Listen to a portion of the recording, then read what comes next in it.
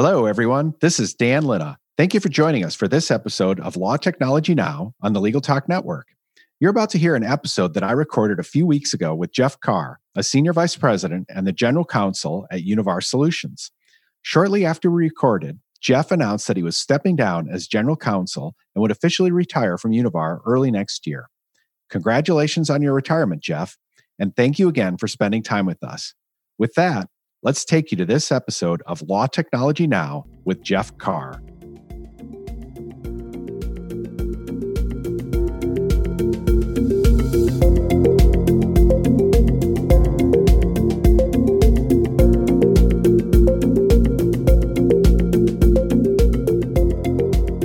Hello, this is Dan Lina. Welcome to Law Technology Now on the Legal Talk Network. My guest today is Jeff Carr. Jeff is a Senior Vice President and the General Counsel at Univar Solutions.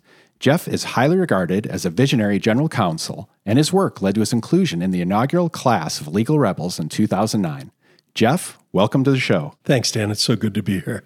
Well, before we jump in, Jeff, we want to take just a minute to thank our sponsor, Headnote. Headnote helps lawyers get paid faster with their compliant e-payments and accounts receivables automation platform. To learn how to get paid quicker and more efficiently, visit them at headnote.com. That's headnote.com. Jeff, I'm really pleased to have you here today, and I want to jump into specifics about how to run a modern legal department and what you expect as a customer from law firms. But first, I'd like to take a step back and look at the broader legal industry. And I've heard you say before that the legal industry risks irrelevance, and that chafes attorneys to hear things like that. But can you describe this risk? Sure. Well, it kind of comes from a quote from U.S. Army General Chief of Staff, Eric Shinseki, and he said, if you dislike change, you're going to dislike irrelevance even more. What I see happening, and my career's been really long. I mean, I'm really old, and I started practicing law back in 1981. And what I've seen is an increasing tendency and focus on providing legal services in a bespoke fashion, an insistence on doing it. Everything has to be bespoke. Everything is a unique item. And what I see happening is the customers really cannot afford the services that the industry is now geared to deliver.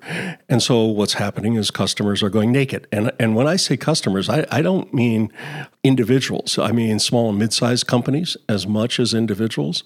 And to me, that's the true crisis in access to justice, A2J. Can we provide better services to people that don't have adequate access? Of course we can. But there are programs to do that. They need to be expanded. But the true access to justice problem is the delivery system today does not provide the services customers need in the way they need them that's actionable and affordable. What that means then is that customers will either go naked or find another way. And so our profession's insistence on doing work the way we've done work for the last, several hundred years, albeit sometimes more efficiently, but still in this sort of bespoke artisan type fashion, means that there's this race to irrelevance. And you can see it today where economies are growing, yet the legal service portion of the economy is basically staying static. There's demand for those services out there, and it's what I think of as the latent unmet demand. There's a huge amount of demand, but it's not accessible because it's overpriced, and it's not delivered in a fashion that is usable for most of the people. That's why I think that we're on this race to irrelevance. If we don't fix it, the customers will. And we're not going to like what comes out of that. So it's incumbent upon us, if we really care about the profession, it's incumbent upon us to change what we do, how we do it, how we price it, and how we deliver it. And it really comes down to productization of what we're trying to do. Well, how do we get more people in the legal industry kind of behind this broader mission? I mean, I first saw you speak at reInvent Law in New York, and it blew me away the way you were talking about it, and it just made me feel more certain that some of the things at the time I was working with Dan Katz and Renee Knocke at Michigan State, and I just thought, wow, this is absolutely on the right path. And things have changed, but it hasn't gone nearly as fast as I'd like. But I mean, so you are one of the leaders in the industry in this space. How do we? I mean, from a leader's perspective, how might we describe the mission and vision in a way that's maybe more compelling to help bring people along? I mean, how do you see that? Well, let me describe the mission of my law department and our vision. Mm-hmm. Our vision is quite simply every legal problem can be prevented. Mm-hmm. That's the vision statement for my department. Our mission is legal optimized, problems prevented. Mm-hmm. And it is taking a series of professionals, legal professionals, other professionals, forming them into a team to help the company achieve its objectives while maintaining the ethical compass, removing obstacles, creative disequilibrium, and really reinventing what we do. It's redefining legal services. That is incredibly simple to say and devilishly difficult to do. And I've been working in this space for 40 years almost, and at least 25 of it talking about how we reinvent the profession every day. It's a journey for me. So it's hard. It's really hard. How do you think we can get more people on board than generally? So think about, it's hard enough inside of your legal department. And I think one of the challenges, of course, I think in law school, we aren't really training people to think about how to lead and manage and run a meeting, which plenty of people dismiss as just common sense. But how can we expand what you've learned in leading people inside of companies and legal departments to think about the industry generally? It's incredibly simple. We have to change what we do. We have to change how we do it. We have to change how we price it. We have to change how we train people, how we promote people, how we reward people, how people think, and how they work. So it's incredibly simple. In other words, we have to change everything. Yeah. And that's ridiculous. That journey is too much for anybody to bite off. So I talk about change as you have to first establish where you want to go. What is your end point? And for me, the end point has to be customer service. And it's not customer service the way we as lawyers in the legal profession define it. It's not excellence in law. It's not interesting legal questions. It's what is the problem that the customer needs solving? And if we start focusing on that, if we start focusing on what does the customer actually need, it will change how we do things. The only way we can get there with that as a vision in place, then you have to sit there and take stock of, okay, where are we? Where are we today? Because you can't get to what I'm talking about tomorrow. It's just too big of a chasm to get over. So I think about it as a 3-part process, and we call it stretch, step, leap. Stretch is your first action, and it's knowing where you are today, knowing where you want to go. We're going to change slightly, get out of our comfort zone slightly, stretch away from where we are to where we want to go. As you get more comfortable with that, then you literally step away from it and you start doing things differently. When you get more comfortable with that, then it's time to take the leap. And the leap is that step towards the vision that is too hard to take at the front end. And if you think about it that way all of the time, and if everything that you do is going towards that vision of what you want to do and how you want to do it, then it's a journey that's possible. If you think about it in terms of, I need to be there tomorrow, you can't get there. The chasm is just too broad. It's too deep. There's too much resistance, and particularly in law. We're introverted people. We're risk averse, and we're built on precedent. And so if you take all of those things together, we're highly resistant to change as a tribe. And we have to break down some of that tribal sense of who we are to fit into the broader society as a whole. Mm-hmm. That's hard. Yeah. Well, and then related to all this is the question of incentives. And frequently people will say, well, inside the law firm, wait, you want me to become more efficient? Why? How is that good for me? And absolutely. Because it all comes down to what's in it for me eventually. And unless you change the business model of the firm, unless you change the way associates are evaluated, unless you change how partners are compensated or non-equity partners are compensated, you can't make the change to this customer-focused item. You have a fundamental disconnect between what the customer wants and what the business of law is designed to produce, and it's a misalignment of interest. If I remember a long, long time ago, I drew a very simple graph which talked about, okay, what from a customer's perspective, what do I want? It's a simple XY graph, and I'm willing to pay more dollars for fewer hours. Okay?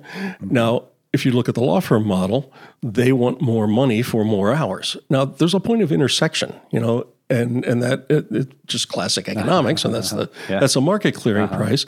But what we have to work together is moving that point of intersection to the left, creating that area of savings, and sharing it between both the customer and the provider. But there's a fundamental misalignment of interests. We have to recognize that. The only way to actually reconcile and change that alignment is recognize that the billing systems that we've created actually encourage counterproductive behavior. You have to recognize that the compensation systems within firms, I mean, any firm that has a billable hour target for their associates, by definition, those people are going to overwork because they have to. That's what they get paid to do. You have to get back to this idea. I don't remember who said it. I think it might have been Mark Twain, who said, if you pay for service by the hour, you don't buy service, you buy hours. Mm-hmm. There's not a customer on the face of the earth that wants to buy hours. They want to buy results. They don't want activity. They want results. They don't want inputs. They want outputs. And yet our whole system is geared to providing activity and inputs. And so it's just fundamentally screwed up. So, how do you change that? I mean, you change it from the customer side. And the customers have to vote with, I like to say, you have to vote with your fees. Instead of with your feet, you vote with your feet as well. You walk away from those providers that don't provide services the way you want, in the way that you want them. But part of the problem is the buyers today, by and large, are also part of the tribe. Mm-hmm. So getting those tribal members, the buy side, to think differently, like the true customer side, that's a challenge in and of itself. So the change management process is massive, absolutely massive. But, you do it one law department at a time, one customer at a time, one convert at a time. I mean, you can't find a general counsel today who will stand up and say, I think paying for legal services by the hour is a good thing. You cannot find somebody that will say that publicly. They still do it, but they will not admit to it publicly. So we are making change. We are having an impact. Not as fast as I would like, not as fast as you would like, Dan. But things are different now than they were in, say, 2008 when the ACC Value Challenge came about. And that sort of first kicked off things, I think. That was where you first started having more of a public discussion about this misalignment between the supply side and the buy side. That's changing, not as fast as I'd like, but, it'll continue to change. Yeah. Well, there's so many follow-up questions I want to ask. No, that's great. That's great. One of the things I think you do a really nice job of is you've created these frameworks to describe all of these ideas. And one of them that I think is helpful. Well, so much of this discussion gets wrapped up in the idea that we're just doing things more efficiently or faster. And it doesn't realize that, we also have a quality problem in the legal industry. Right. We could get much better outcomes. And I think when you talk about the way you see kind of like old law, new law, can you just tell us that paradigm and how you see that providing greater value to customers? Sure. And hats off to George Beaton for first talking about this, I think, in terms of old law and new law. I've taken that a little different path. And I say, and like I said, Jordan Furlong too, first came up with some of these ideas. But old law is not in the business of solving legal problems. They're in the business of billing hours to solve legal problems. What some people call new law, also not in the business of solving legal problems. They're in the business of charging lower cost hours to solve legal problems. What I call elevated law is actually in the business of solving legal problems effectively and efficiently. And then what I describe as the fourth wave, the fourth step, which I describe as next law, it's about preventing problems from arising in the first place. It's addressing the why do we do things as opposed to the what, who, and how we do things. And that's where I think we need to be going, is this whole idea of prevention. When you think about it, unless you're a patent troll or unless you're a law firm, there really isn't a company on the face of the earth that wants litigation or wants a legal problem. Yet our entire industry is geared towards helping people with legal problems. So I sort of describe this as we can be really, really good at handling litigation. We can be really, really good at handling e-discovery. We should actually be better at not having e-discovery. And the best way to not have e-discovery is to not have litigation. And the best way to not have litigation is to not have disputes. And the best way to not have disputes is, as a company, to respect people, honor your contracts, provide safe products and safe services, basically honor your commitments. If you do that, then you reduce the demand side. But we have an industry that is focused on handling problems. The really enlightened folks are focused on handling problems efficiently and effectively. And then the folks that I think of as really new thinkers are thinking about, why do we have the problem in the first place? So the analogy I use, sometimes I talk about, I'm not a lawyer, I'm a lifeguard. Yeah. And that's meaningful to me because I met my wife 46 years ago as a lifeguard. She was 16 and I was 17. I was a lifeguard. When I think back on those days, I think I went 3 years I was as a lifeguard. I went in the water 3 times to pull people out over 3 years. And that's exciting, and that's sort of heroism and all that kind of stuff. But I blew my whistle a lot to stop people from engaging in dangerous behavior. Yeah. That's a higher and better use of a lifeguard. Blowing the whistle is better than going in the water, always. And yet, whether you're a firefighter, whether you're a lifeguard, whether you're a lawyer, whether you're a fighter pilot, it doesn't matter. Any of these kinds of professions that are sort of de facto focused on heroism, you have to have an event in order to be a hero. We don't have a really good way to recognize people that do their jobs well every single day, and problems don't result from that. And that's, we haven't figured out how, as a society, how to actually reward that kind of behavior. We need to do that in a lot of different walks of life, not just law. Medicine's the same thing. We spend, especially in this country, we spend billions of dollars on heroic efforts.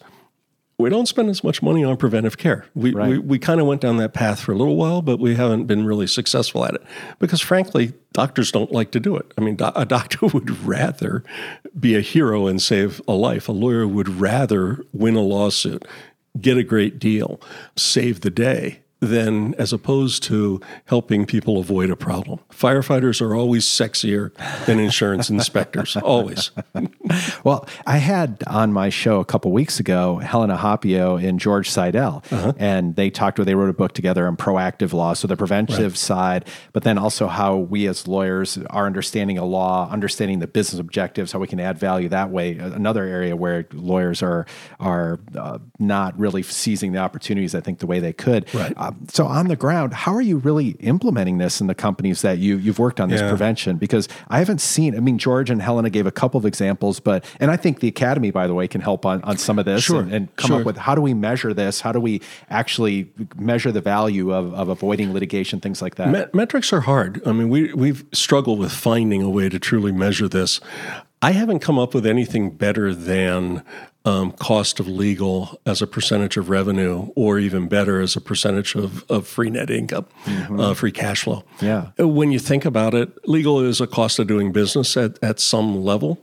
And if you can reduce that cost, you add value to the company. Yeah. It's very hard to measure avoided costs. You can do it with benchmarking data, perhaps, but we don't really have good measurements of that. At best, right now, what we have are trailing metrics, which would be if you had a caseload, have you reduced your caseload?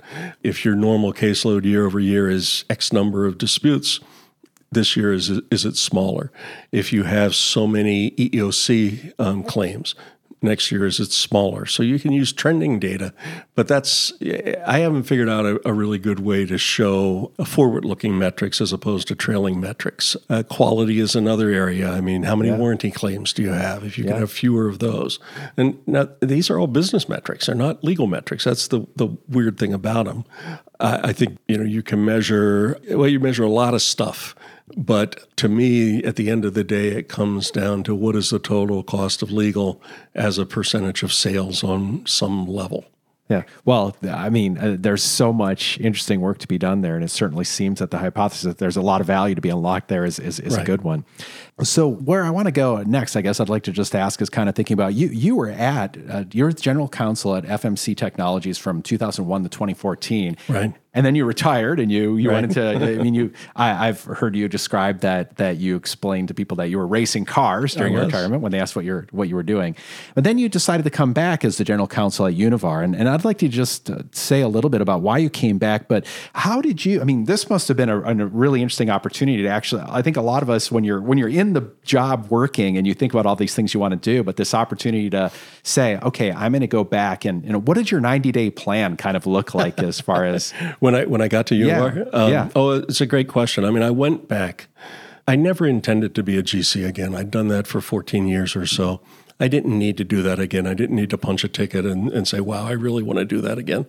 I went back because it was a unique set of circumstances. The company its CEO had gone to another company. Its GC had followed that CEO to that company. And so they had lost their GC. Most of their lawyers were located on the West Coast as opposed to here in Chicago where headquarters were. They were looking for somebody that could come in and stabilize the department. When they first approached me, I told them no. I mean, I'm old. You need somebody who's probably in their 40s, maybe early 50s, who's got a longer flight path that they can give you more time because I'm not willing to give you more than a couple of years. Mm-hmm. But what happened was it was an interesting confluence of events. It was a good department, good people doing good work, but there was no real system associated with the way the work was being done. Because of the dynamics of the company, it offered me an opportunity to take everything I'd done with my team at FMC Technologies, and we were considered one of the highest performing legal teams around, punched way above our weight, small team, relatively big company, few resources, great performance over a decade or so of time. Well, was that a flash in the pan? Was that just an interesting set of coincidences, or was it replicable? What Univar Solutions offered me was the ability to come in and take everything we'd done at FMC Technologies, modify it somewhat, apply it in this new context, and could we build a law department in a couple of years where it had taken me 10 or so in the old place. So that was a really interesting personal challenge for me. The CEO definitely wanted a sustainable legal team. He knew that it couldn't be built around me. It had to be built around a group of people. So it was an interesting opportunity for me, and that's why I went back. The 90-day plan, well, it was kind of funny. I mean, I took this job with almost no due diligence. Mm-hmm. And I show up on the first day and I said, okay, let's pull everybody together. Let's have a chat. And my admin looked at me and she said, well, you're going to have to go to Redmond, Washington for that. I said, well, I'm here in Downers Grove, Illinois. Yeah, but all your lawyers are out in Redmond. And I said, what? And it turned out the company had moved its headquarters. They had gone public in 2015. And as part of going public, they changed the corporate headquarters. They decided from a cost standpoint not to move certain functions. And so the general counsel was here in Illinois. The lawyers were all out in Washington. Well, you can build a virtual office. That's possible. Mm-hmm. You can't actually do a change management program virtually. You've got to have day-to-day interaction to do that. So after I figured out where people were, my 90-day plan was to try to figure out, okay, what systems are we going to use? And I was really pleased to know the company had a matter management system in place. Great. It happened to be the matter management system that I used before. Fantastic.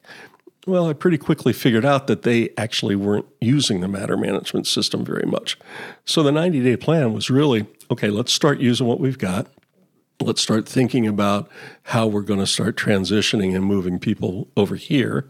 And let's get a plan in place that was really more focused on breaking down some of the silos we had, breaking down some of the individual lawyer as essentially an attorney-client relationship within the company, instead having a business-to-business relationship, legal team to the business functions and the business unit. So that was, the first 90 days was more about finding out, okay, who is everybody? Where are they? What do they do? I had a pretty good concept of where we want it to be. Then it became, let's start laying out what the vision is. Then after that, the process, it all comes down to people. Systems are one thing, but it really comes, because this is not rocket science. This is, the delivery of legal services is not hard, but it is difficult. And it's difficult because people actually don't want to do it in a different way. And so the most important thing that leaders have to do, I believe, is making sure you have the right people on the bus. After you've defined where that bus is going, making sure that everybody that's on the bus agrees with that vision, and never letting anybody on the bus that doesn't agree with that vision. They can be great lawyers, great legal professionals, great economists, great whatever it is that you need. But if they don't actually share that vision of where you're going to go and how you're going to do the work, then for their good, for the good of the organization, you really can't take them on that journey with you, because you can't fundamentally change people. You just can't. Yeah. You can train people, you can give them experience, you can give them more credentials. You actually can't change their culture. So the first thing you got to do is make sure the people, you have to define your culture, and then you have to make sure that the people that are with you are actually all part of that culture. Well, and that's another problem in law firms, of course, because it's you can't be like Jack Welch and kind of, not really. I mean, you probably won't last too long running the law firm if you take that approach. So. But that would be an interesting challenge. It would be really fun to run a law firm if you actually could run the law firm. Mm-hmm. But, that means breaking down this individual lawyer concept of that everybody's a partner and everybody has an equal say and everybody has a book of business and you take your book of business wherever you want. It's one of the reasons, it sounds more derogatory than it is, but I describe law firms today as hotels for lawyers. Mm-hmm. There's nothing bad about being in the hotel business. Lots of people make lots of money by being in the hotel business. But make no mistake, law firms that are hotels are not in the business of providing legal services. Mm-hmm. They're in the business of providing space and infrastructure for people that provide legal services. And those people that provide those services, they will go from firm to firm if the mint on the pillow is nicer at the firm across the street. And that's the dynamic we're in right now. That's why you see so much lateral movement. It's because the individual lawyers have a book of business, take that book of business where they can get a better deal for whatever, however you want to define that, whether it's money or other capabilities or adjacencies. But that's why you see such churn today, I believe, in the legal profession, the outside legal profession, the law firm side of the house. Yeah. Going back just a second, thinking about how will we see more change on the customer side, more general counsels who are pushing for these things. Think about if you're the CEO, and how would you tell a CEO, or how would you to that you should hire a GC like Jeff Carr? And I mean, what is the value proposition for that CEO? I mean, how do you make the best case for that this matters? Yeah, what a great question, because it's a really hard question. I thought for a long time that the CEOs actually would get this and buy this and get on board. But when you really come down to it, they're looking for their legal function to do good work and to basically stay out of trouble and to keep the company out of the news. The CEO's job is to sell stock and to lead the company. Legal is such a small part that, part of the GC's job is to be the consigliere to the CEO and to the board. And that's a really, really important role. But a huge part of the role is managing and running a team that just helps the business meet its business objectives. The less the CEO hears about legal, the better. And so at the end of the day, they're not real interested in somebody like me coming in and saying, hey, you got a really good GC, but they actually could be doing a lot better work in terms of efficiency and effectiveness. So then you say, the person I should link up with is a CFO because it's all about money. And the CFOs will get really excited about this until what they realize is that the percentage of spend represented by legal is minuscule. I mean, the difference between the best performing legal team and the worst performing legal team in the U.S. is probably 0.5 percentage point of revenue. So there's just not enough money. I mean, it's millions of dollars, but it's not enough money in the aggregate to really move the needle. Where we really make a difference is on reputation. It's the intangible, and that's what's hard to measure. But it's kind of like an ethical problem. It's like a Foreign Corrupt Practices Act problem. A reputation of a company takes years, eons to build and seconds to destroy. And so part of the function, I think, of the GC's office is to be the custodian of that reputation and that culture and that ethical compass. And the more, what would resonate to me, at least as a CEO, is if you said, okay, right now you have 400 pieces of litigation. Every single piece of litigation was because of a human error somewhere. Yeah. Wouldn't it be better if we had none? why don't we look at litigation the same way as we look at safety? Why do we live in a culture that says we want a zero incident culture for safety, and yet somehow we accept litigation and disputes as a normal part of business?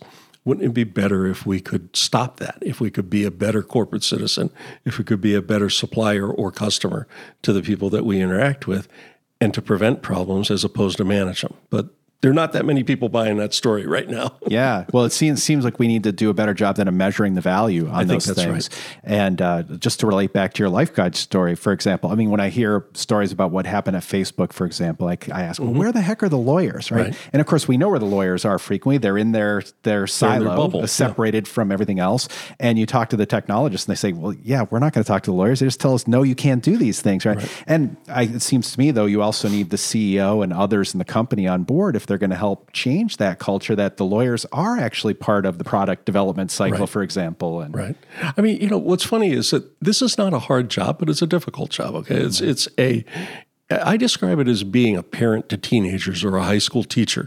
You're surrounded by people that know that they are smarter than you, and you are in their way of their God-given right to do whatever it is they want to do. And so being a GC comes down, at least on the counseling side, it comes down to 3 questions. Before people have done something, the business people have done something, our question is, tell me why that's a good idea. And sometimes it's not, but as long as the objective is legitimate, we can find a way to get there. After they've done something, the question is, what the hell were you thinking? And often they weren't, but then you have a teachable moment, and you can then prevent that problem from happening in the future.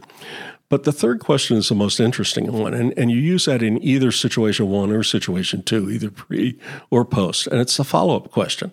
And it's when they've given you something that is really kind of daft. You say to them, what was the idea that lost out to that one? And what was it's like the movie Argo is where the guy says, so let me get this straight. This is the best of all our worst ideas, right?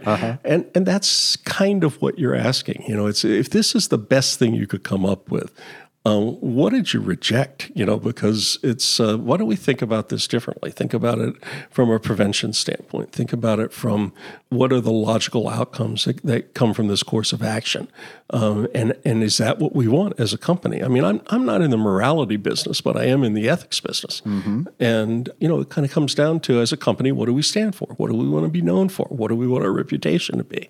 And let's make sure we're values based and principles based, and make sure that we're actually focused on that as a service provider to our customers. And that's why I say we're sort of the adult supervision in the room. And that's, that can be a really, really rewarding job. Yeah. Well, so I want to shift our focus to thinking about the outside law firms and what they need to do to keep customers like you happy. But before we do that, we're going to take a quick break so we can hear a message from our sponsor, and then we'll continue our interview with Jeff Carr, Senior Vice President and General Counsel at Univar Solutions. Hey, law firms. Getting paid is fantastic, but dealing with accounts receivable is such a pain. What if there was a better way? Enter Headnote, an industry-leading compliant e-payments and AR automation system. Their unique blend of features cuts through the noise and helps you get paid 70% faster.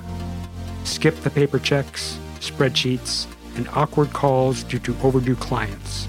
Get paid faster with less effort. Visit headnote.com for more information. And we're back. Thank you for joining us. We're with Jeff Carr, Senior Vice President and General Counsel at Univar Solutions.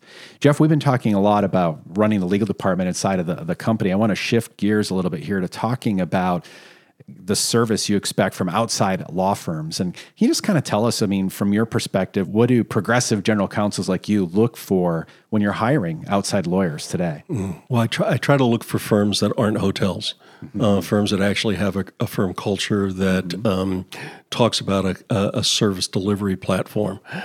There's an interesting little vocal thing that I listen for, verbal thing I listen for. I never use the word client. I use the word customer all the time. If I start hearing that from a law firm or from a service provider, I know that they're either parroting back to me and they're just sycophantic, or they actually get this. Because if you start thinking about customer instead of client, immediately project yourself into, would I pay for this? Am I delivering to somebody something that I would want to buy? And you start projecting yourself as the customer. That's what I look for in my service providers. I want actionable advice.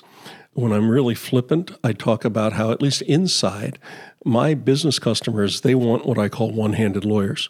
They don't, they want an amputee. I don't mean to be disrespectful to people with disabilities, but they don't want lawyers that say on the one hand this, on the other hand that. Mm-hmm. They want people that actually can give them actionable advice.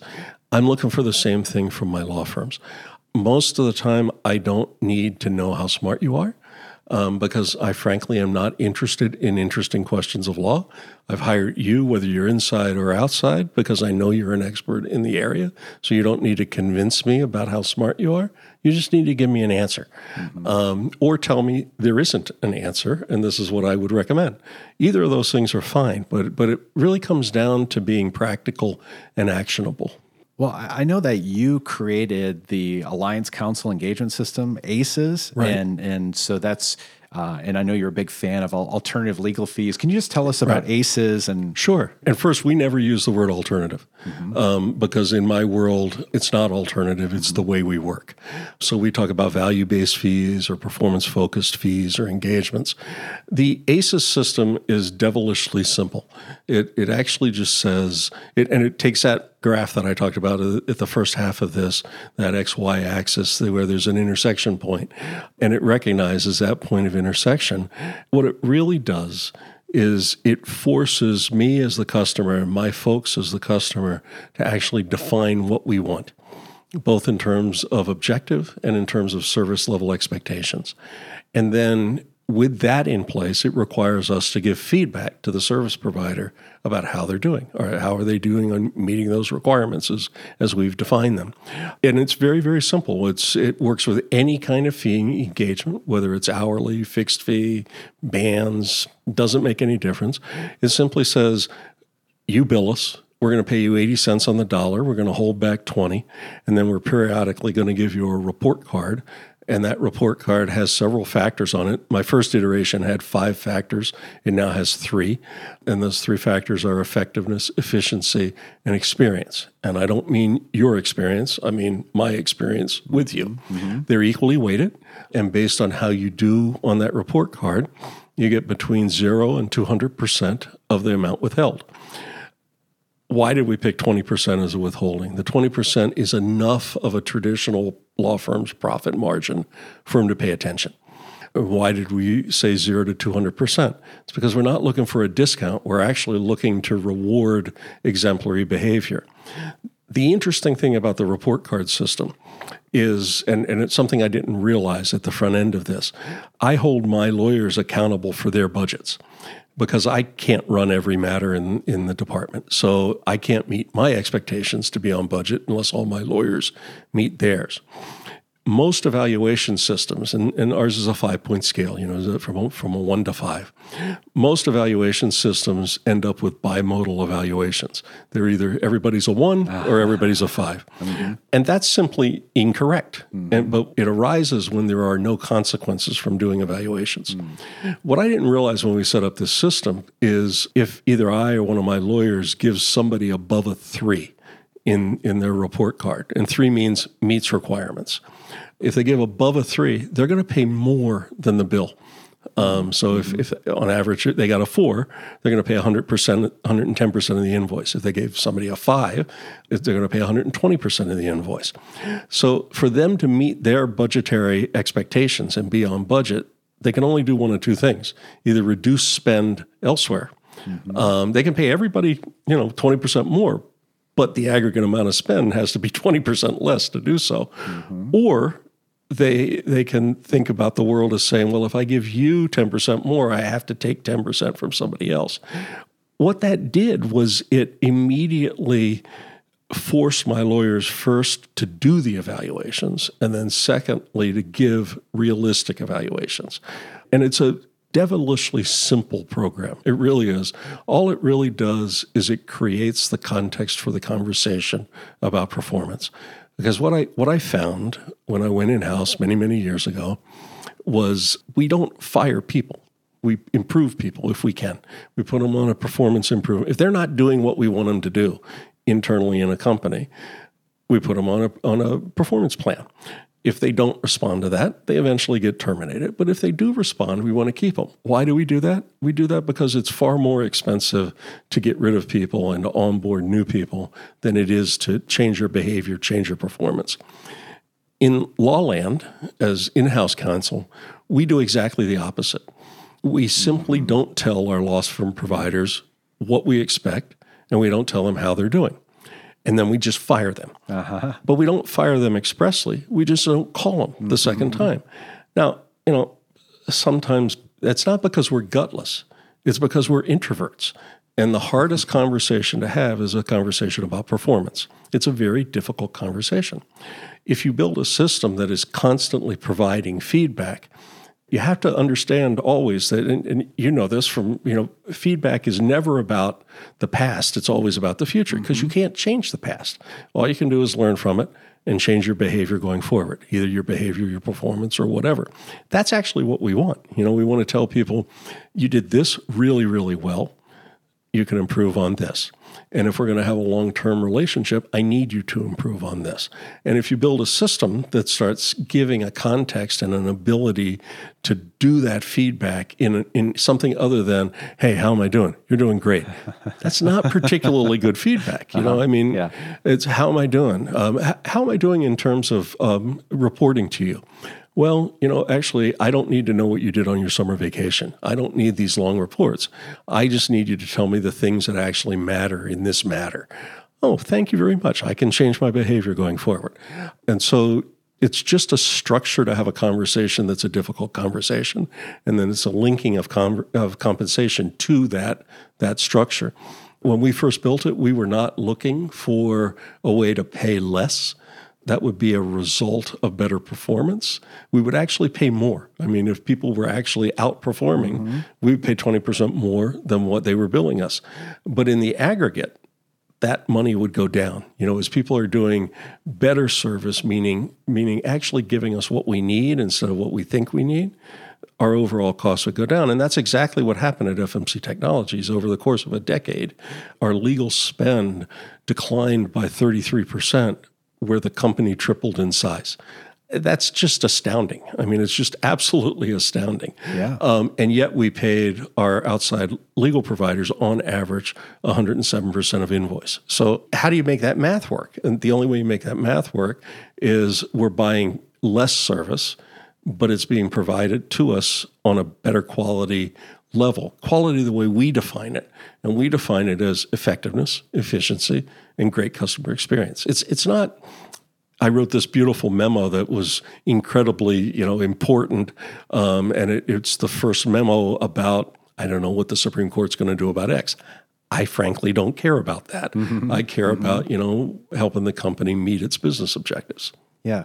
Well, I think it's one of the things that's really interesting to hear you talk about this is encouraging in-house lawyers to take responsibility for this, for their role in improving service delivery. It doesn't get discussed a lot. I think probably because a lot of the people that are part of the discussion, like if I think I was back at the law firm, I wouldn't really be bringing it up that, gee, Jeff, you really should help drive this conversation and make sure this feedback happens so we can do a better job of serving you. Right. Well, but it should. I mean, if you actually take a step back and think about it, it should. Everybody should always want to be doing better. Yeah. What can I do to improve my performance? So those conversations should be happening all the time. When the law firms send out these questionnaires or these people that do feedback loops, that's partially effective. Yeah. But I mean, the question that I always hated from a law firm was, what keeps you up at night? Nothing keeps me up at night. And somebody somewhere told them that that's how they could be more engaged with us. They're never going to understand our business the way we do. What keeps me up at night is service providers that don't get what we need them to do. And they instead continue to do things the way that they've always done things. And, I look at the world very simply. Yeah. I'm the head of a law firm. That law firm just happens to be the Univar Solutions law firm. Whether you are a lawyer, a paralegal, a non-legal professional, whether you're inside or outside, there's absolutely no difference to me. You're on my team.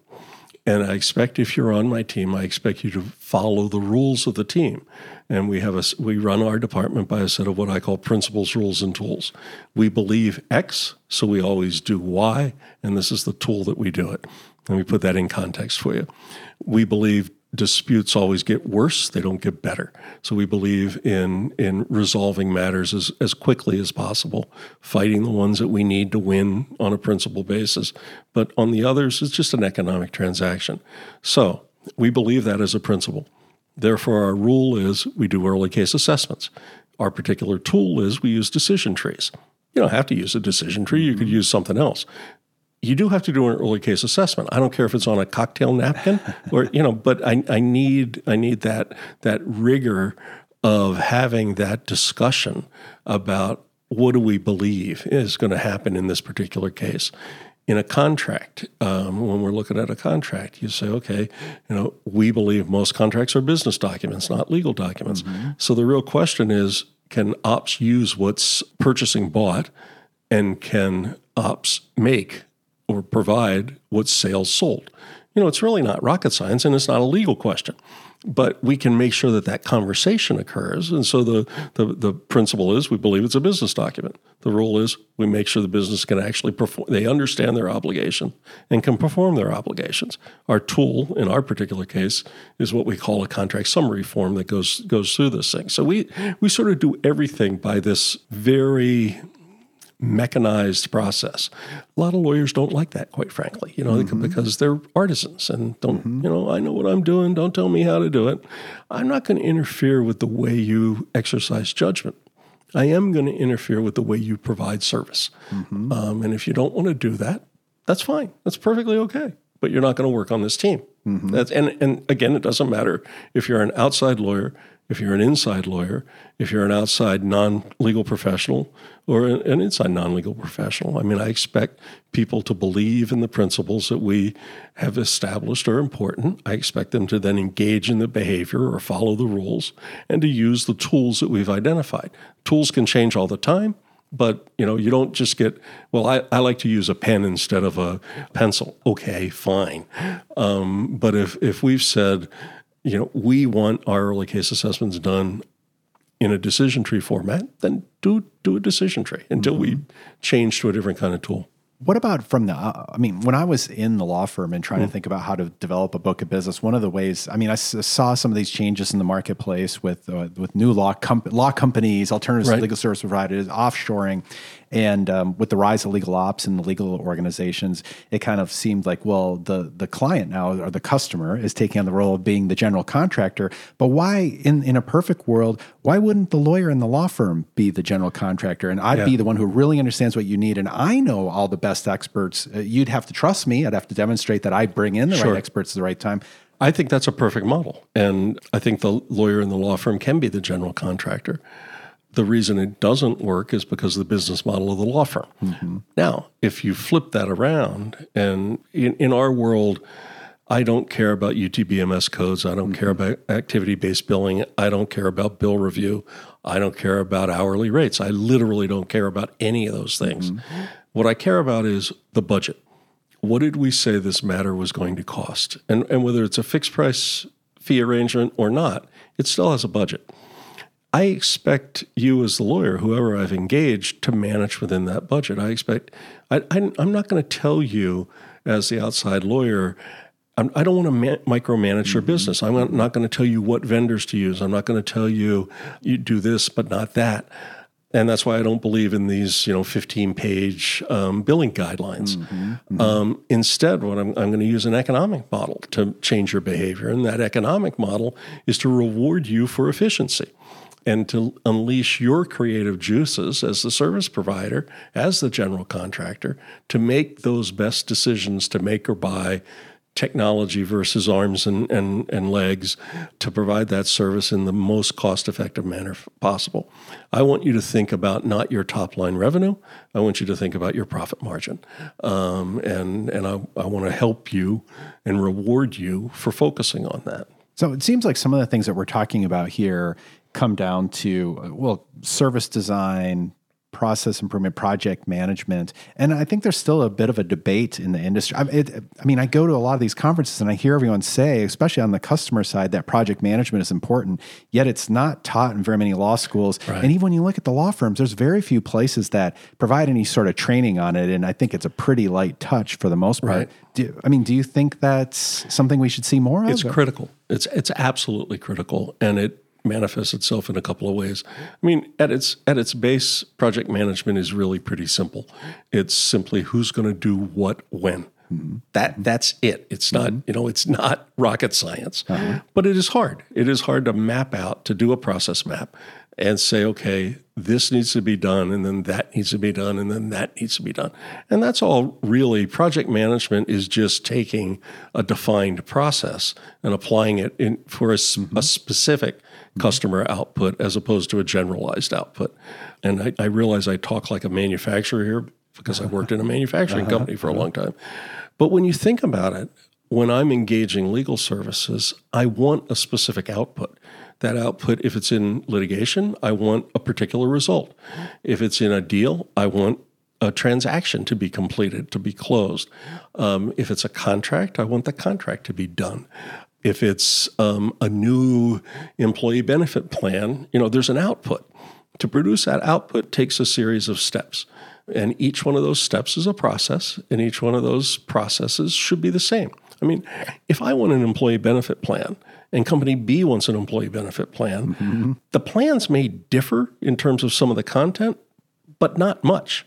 So, this all can be productized. I mean, and nobody likes to hear this, but probably 85, 90% of the work that a law department needs is exactly the same as another company, which is exactly the same as another company. So I believe that there is a core of legal services that every company needs.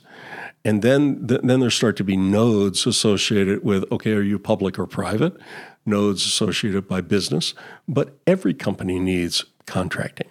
Every company needs sub and affiliate administration. Every company needs HR services, labor and employment services. Every company needs brand assistance. I mean, they may or may not need broader IP. They may or may not need environmental. They may or may not need compliance with banking regulations. But there are clusters of companies that need exactly the same thing. All of that can be systematized. Yeah. The only thing that changes is what I call our controlling inputs. So like a contract review process for company A and company B can be exactly the same. The only difference would be for my company, my playbook on indemnification says this is red, amber, green. My playbook for dispute resolution says this is our preferred kind of dispute resolution. Company B may have different preferences in those things, but the process by which you assess it can and should be precisely the same. All of these services can be productized. We don't think about it that way, but that's actually the future of law, in my view. Yeah. Well, along those same lines, what do you think about the way data-driven law practice and predictive technologies and artificial intelligence, what kind of impact are you seeing them have on legal services delivery today? So I know I'm talking to somebody who really understands this area, and I don't. Well, one of the best things I've heard about AI is what you call everything you don't understand. And once you understand it, it's just tech. I think there's a lot of discussion about these things, and there's great promise. One of the challenges, I think, in legal is that the huge amount of unstructured data makes application of AI difficult. First stages in AI, I think, are most helpful in things like e-discovery, what we've already seen in using machine learning and machine-based technology to figure out what's responsive and what's not responsive. In contracts, I think it's in triage. It's in identifying, if I've defined for my company, these are the things that are red, amber, and green, it's that triage to decide, okay, what needs further review, and then who needs to review it. In thinking about the actual answers to those questions, that probably still needs human beings. Dispute resolution is an area, I think, where AI has great promise, where you can say, okay, this particular dispute, it has these kinds of parameters. Here are the logical outcomes. why do we have to go through all the falderall to get there? Yeah. So I think there's great promise, but I don't think it's a silver bullet. And I think people are thinking about it as a silver bullet. It's kind of this, what some people call the shiny new object syndrome. I think it's a tool, and it's a useful tool, and it will grow in importance over time. But you actually have to get the foundation right first. Right. Yeah. And the foundation means processification. I mean, I don't think you can actually apply AI effectively in most of these areas unless you have a foundation of how you're going to do the work. And I don't think there's enough work being done in that area right now. Yeah, that makes a lot of sense to me. I mean, some of the research has been done on whether you can automate legal work is basically come up with the idea that, well, lots of legal work is unstructured, therefore it will never be automated. It's like, you miss a step there. Right. What if we structure the work? Structure it? Right. And that's, the profession doesn't really want to do that. And it's partially because of the business model, because we get paid for activity, and partially because, I mean, let's face it, most of us became lawyers because we didn't want to be accountants or bankers or doctors or whatever it was. We're not very quantitative, most of us. And we truly believe in this artisan type myth. When you start talking about processification, when you start talking about application of machine learning, you take away a piece of us. And so it goes back to one of your first questions, Dan, which is what do we need to change? What we actually need to change is what is our role? And I think we need to change from the role of being a doer, being what I call an operator, to being a designer and a process owner. So take contract review. It's one of my favorite areas. It's actually a huge misapplication of resources to have lawyers do ground-up contract review. We're expensive, and frankly, we don't know anything about operations, and we don't know anything about finance. So why are we reviewing those things? I mean, I tell people all the time, I don't care how long the contract is, I can review the contract in a half hour. Because I'm only looking for the things that matter to me. I mean, I'm looking at indemnification, dispute resolution, successors and assigns. I mean, there are a dozen areas that I'm looking at. I literally don't care about the other stuff. Other people should do that. It's within their risk areas, not in my risk area. But that requires a leap of faith that other people will do their jobs. And in many companies, law departments are sort of the last bastion of protection of the entity. They take that very seriously. And so they say, well, I have to do it because nobody else will. Well, let's build a system where they do, because it's not rocket science. I mean, you can say in the finance area, I care about these 10 things. In the ops area, I care about these 20 things. In legal, I care about these 12 things. And then you have, okay, here's what our position is. And then you say, okay, to deviate from that, this contract either complies or doesn't. This provision either complies or doesn't. Then the only question becomes, who's the decision maker to accept a waiver of that particular condition? And that's what you build. You build the system that grants deviations as opposed to the system that structures every contract as if it's a snowflake. You do the same thing with litigation. I mean, every case is different, but you know what? Every case is actually the same. Within a group, every employment case is the same. Every contract case is the same. The facts may be a little different, but at its core, the similarities are greater than the differences. And I know nobody wants to hear that, but wouldn't we be happier as lawyers? I mean, how many lawyers talk about the dissatisfaction in the practice? Well, it's because they're doing mind-numbingly boring work. If instead we were systems owners and we designed processes that other people operated, and then we constantly tweak those processes to make them better, and then the only ones that we operated were the ones that actually required a lawyer's judgment, because that's that's the only thing that actually distinguishes a lawyer from, I hate the phrase non-lawyer, but in this context, for other people, is our judgment. It's not knowledge. It's not really, it might be experience because judgment comes from experience, but really it's just the application of judgment. And if we could free the profession from doing all of this stuff that they shouldn't do, but it creates activity, and activity creates billable hours, and billable hours creates revenue, and that's how I get paid, or that's how I get promoted. If we could change all of that, you'd have a happier profession, you'd have more satisfied customers, lower costs for everybody and a better profit margin for the firm. So for me, it's a no-brainer. Yeah. But I think we were talking before about what I called a Confucian saying that, to me, the solution to the problem is simple. But those with the power to solve the problem find it quite difficult because it actually requires us to blow up the system that we have. We can't tweak it. Mm-hmm. It has to be changed fundamentally. We have to change our roles. We have to change how we do things. And that's a huge challenge. How do we start doing that? Well, I'm a believer, this is not a popular belief, that first we have to start in the law schools. Mm-hmm. But then secondly, I think actually we have to, I don't know that law firms can fix themselves. I don't know that brownfield can be reclaimed. Mm-hmm. I'm more of a believer in greenfield, where you build a system that is based upon this different vision of how you provide services. It's built on processification of everything you do, and then it requires people that are working within that enterprise to actually believe in every aspect of it. So I'm more of a proponent for greenfield than for brownfield. Mm-hmm. The alternative legal service provider community, I don't think they should be called alternative, just like I don't think they're alternative fees. I don't think they're alternative legal service providers. The question for them is, are they in the labor arbitrage business, mm-hmm. or are they truly in changing the way the work is done? That's the next frontier, I think. It's not, the third wave of change is about how you do the work. And it's not just application of lean, and it's not just application of Six Sigma or anything like that.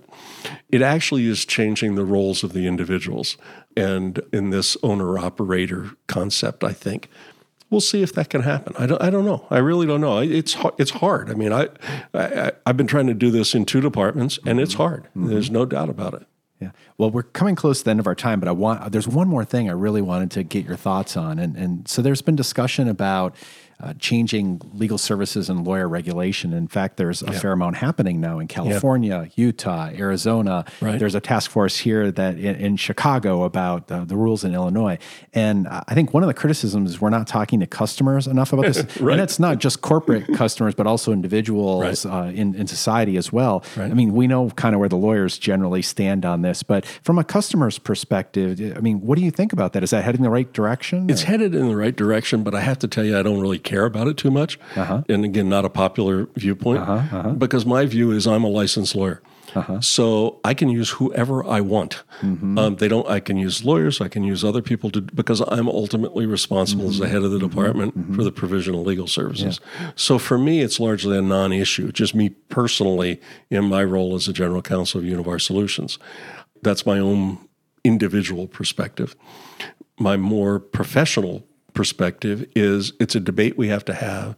It's a change that has to occur, but it's actually the whether or not the change is going to occur that question is asked and answered. Because if the profession doesn't, this goes back to your very first question, if the profession refuses to answer the question correctly, which means people other than lawyers can provide legal services, then the customers will find a way. It's kind of like Jurassic Park. Life finds a way. The demand is still there. And we as customers will find alternatives if the legal system does not provide them to us. And what we will do is then we will increasingly relegate the legal service industry to a smaller and smaller part of our work.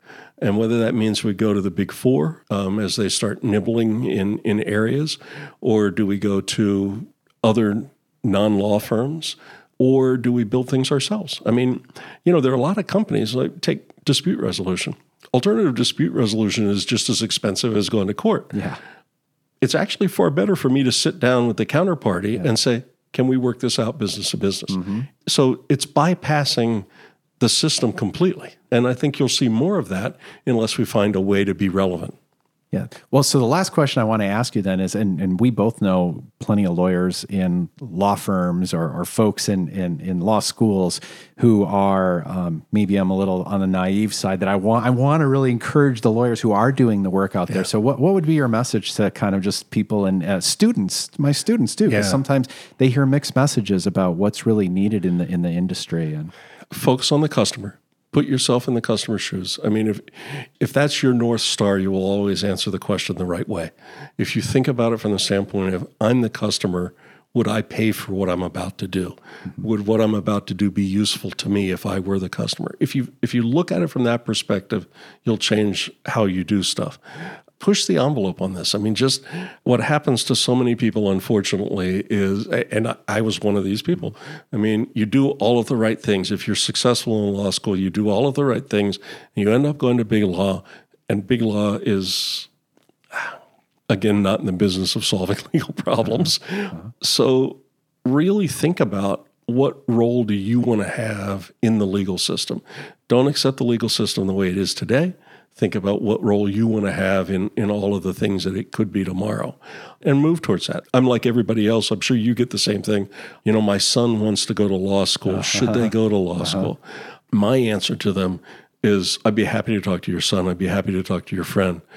But they have to go read Susskind's Tomorrow's Lawyers first. They don't have to agree with that. I just want them to understand what does the world look like in a few years from now, because then I can have a meaningful conversation with them. The concept of the noble lawyer is great. The Atticus Finch is a great concept. We're a business. You know, we're a profession. We're really a business masquerading as a profession. We hold a position of public trust, and that's very important. But we have to earn that public trust, and we have to earn that public trust by actually serving our customers instead of serving the guild. We've lost sight of that, I think, as a profession. We need to find our North Star and get back to that. And so that whole debate about access to justice, alternative legal service providers, it's far more about protecting the guild than it is about actually servicing the customer. So, that's a great call to action. Thanks, Jeff, for your leadership and for joining us today. Thank you, Dan. This has been another edition of Law Technology Now on the Legal Talk Network. Please take a minute to subscribe and rate us on Apple Podcasts and Google Podcasts. You can find me on Twitter at Dan Linna. Please follow me, retweet links to this episode, and join the legal innovation and technology discussion online. And join us next time for another edition of Law Technology Now. I'm Dan Linna, signing off. If you'd like more information about what you've heard today, please visit LegalTalkNetwork.com. Subscribe via iTunes and RSS. Find us on Twitter and Facebook, or download our free Legal Talk Network app in Google Play and iTunes. The views expressed by the participants of this program are their own and do not represent the views of, nor are they endorsed by, Legal Talk Network, its officers, directors, employees, agents, representatives, shareholders, and subsidiaries. None of the content should be considered legal advice. As always, consult a lawyer.